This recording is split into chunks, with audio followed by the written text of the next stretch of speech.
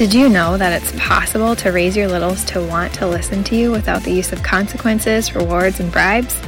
Hi, I'm Kaylee Zaire, and this is the Chaos to Connected podcast, where we discuss simple yet effective parenting strategies to manage those pesky behaviors we go to bed at night hoping will be gone tomorrow. We're going to stand up to societal norms of disconnection, shaming, and punishments so we can take a deeper look into our child's heart.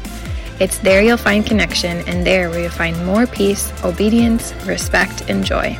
So what are you waiting for? We know those behaviors aren't going to go away on their own. Let's dive in.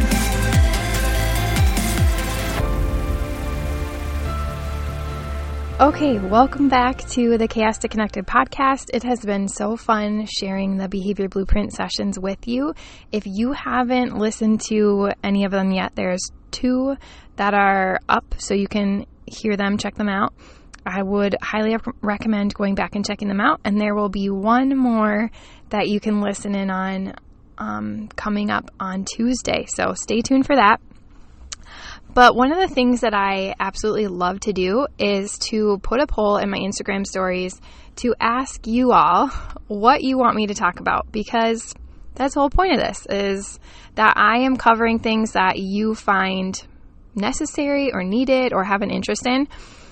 I'll probably touch on all the topics at some point anyway, but I'd love to cover the ones that you want first. So if you don't follow me on Instagram, head on over there. I love to share tips and tricks and extra things there as well. But if you want to say on what I talk about, then head over there and vote on those polls. So today, we are going to talk about how to start connecting when you don't want to.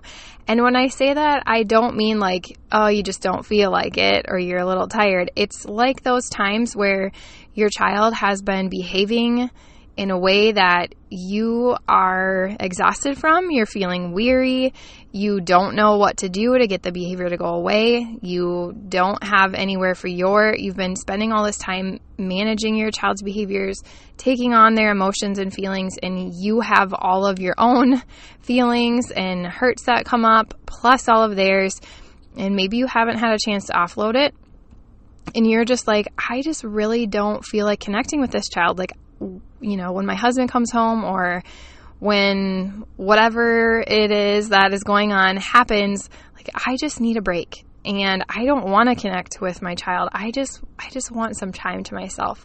And so I wanted to just share my number 1 tip with you in order to start switching that up a little bit, because I have been there. I'm not just going to share these things with you because I know them. I'm going to share them with you because it is my firsthand experience, and I have totally been in the position where I am just like, I just don't feel like connecting. I don't. But as you know, if you listen to any podcast or you follow me on Instagram or Facebook, connection is vital. It is a basic need, and it greatly impacts behavior. And on the last Behavior Blueprint session that I shared with you, we actually talked about how, you know, the child had been in occupational therapy, which, if you don't know, I'm an occupational therapist as well, and going through and implementing a sensory diet consistently and integrating reflexes, and there was still all this behavior that wasn't being managed utilizing those resources. And I don't say that to stop you from seeking out those, because I think those are extremely important, and they also need to be in place, especially depending on what your child is going through. But I say all that because we might go into those sessions thinking this is going to take it all away. And the truth is, all of us really have emotional hurts that store up in our body, and we need to expel them. And a lot of society and the ways that we live and things that are recommended are to continue to bury them. Don't show your feelings, or those feelings aren't okay, or come back when you aren't expressing those anymore.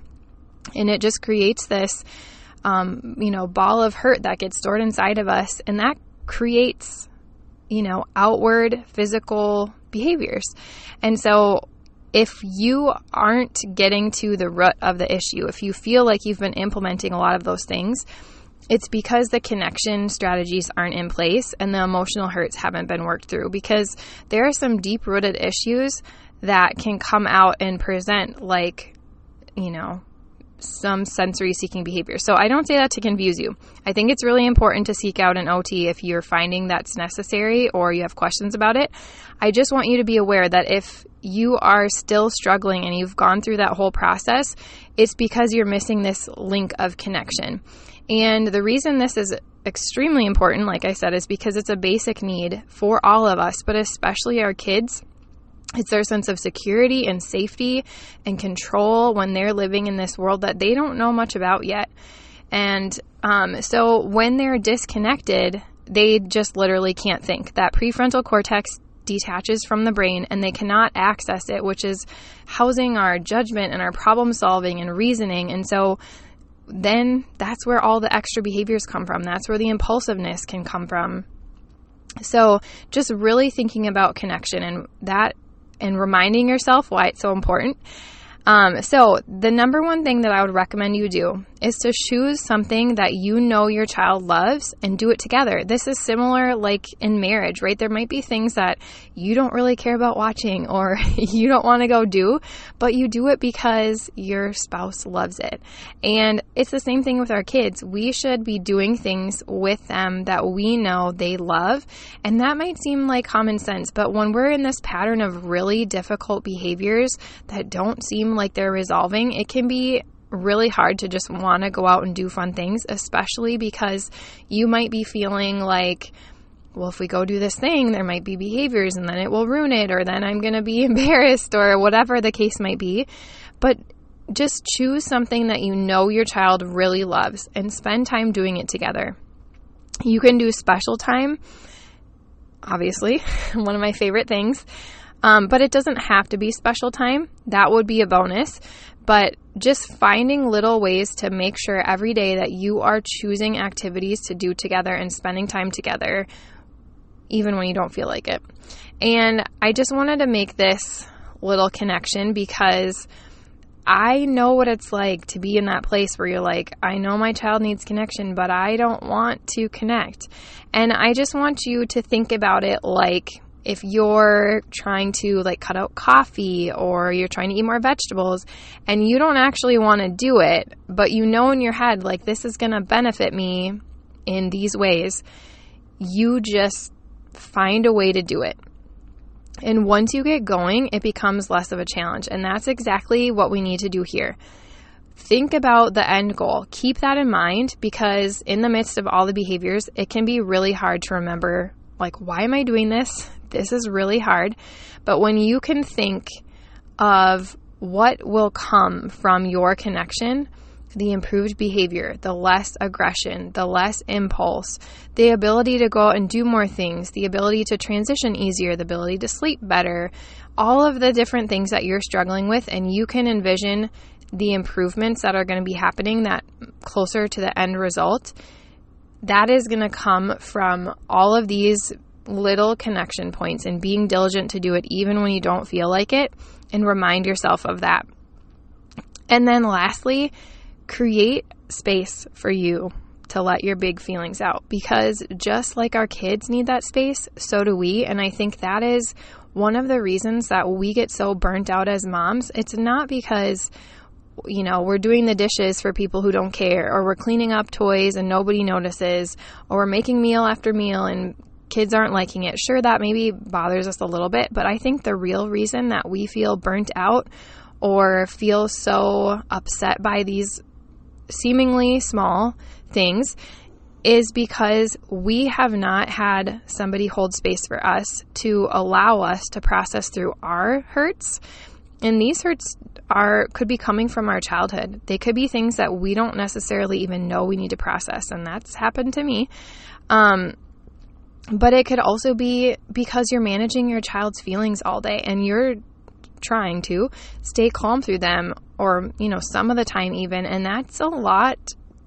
I mean, that can be a big weight on you. And so it's really, really important that you're creating space regularly. And that doesn't have to mean every day. It might need to be, depending on how much you're taking on. but creating some sort of space consistently for you to let out your big feelings. And that could be a listening partnership. If you don't know what that means, I have a couple videos on my Instagram you can check out. I'll try to link one in the show notes.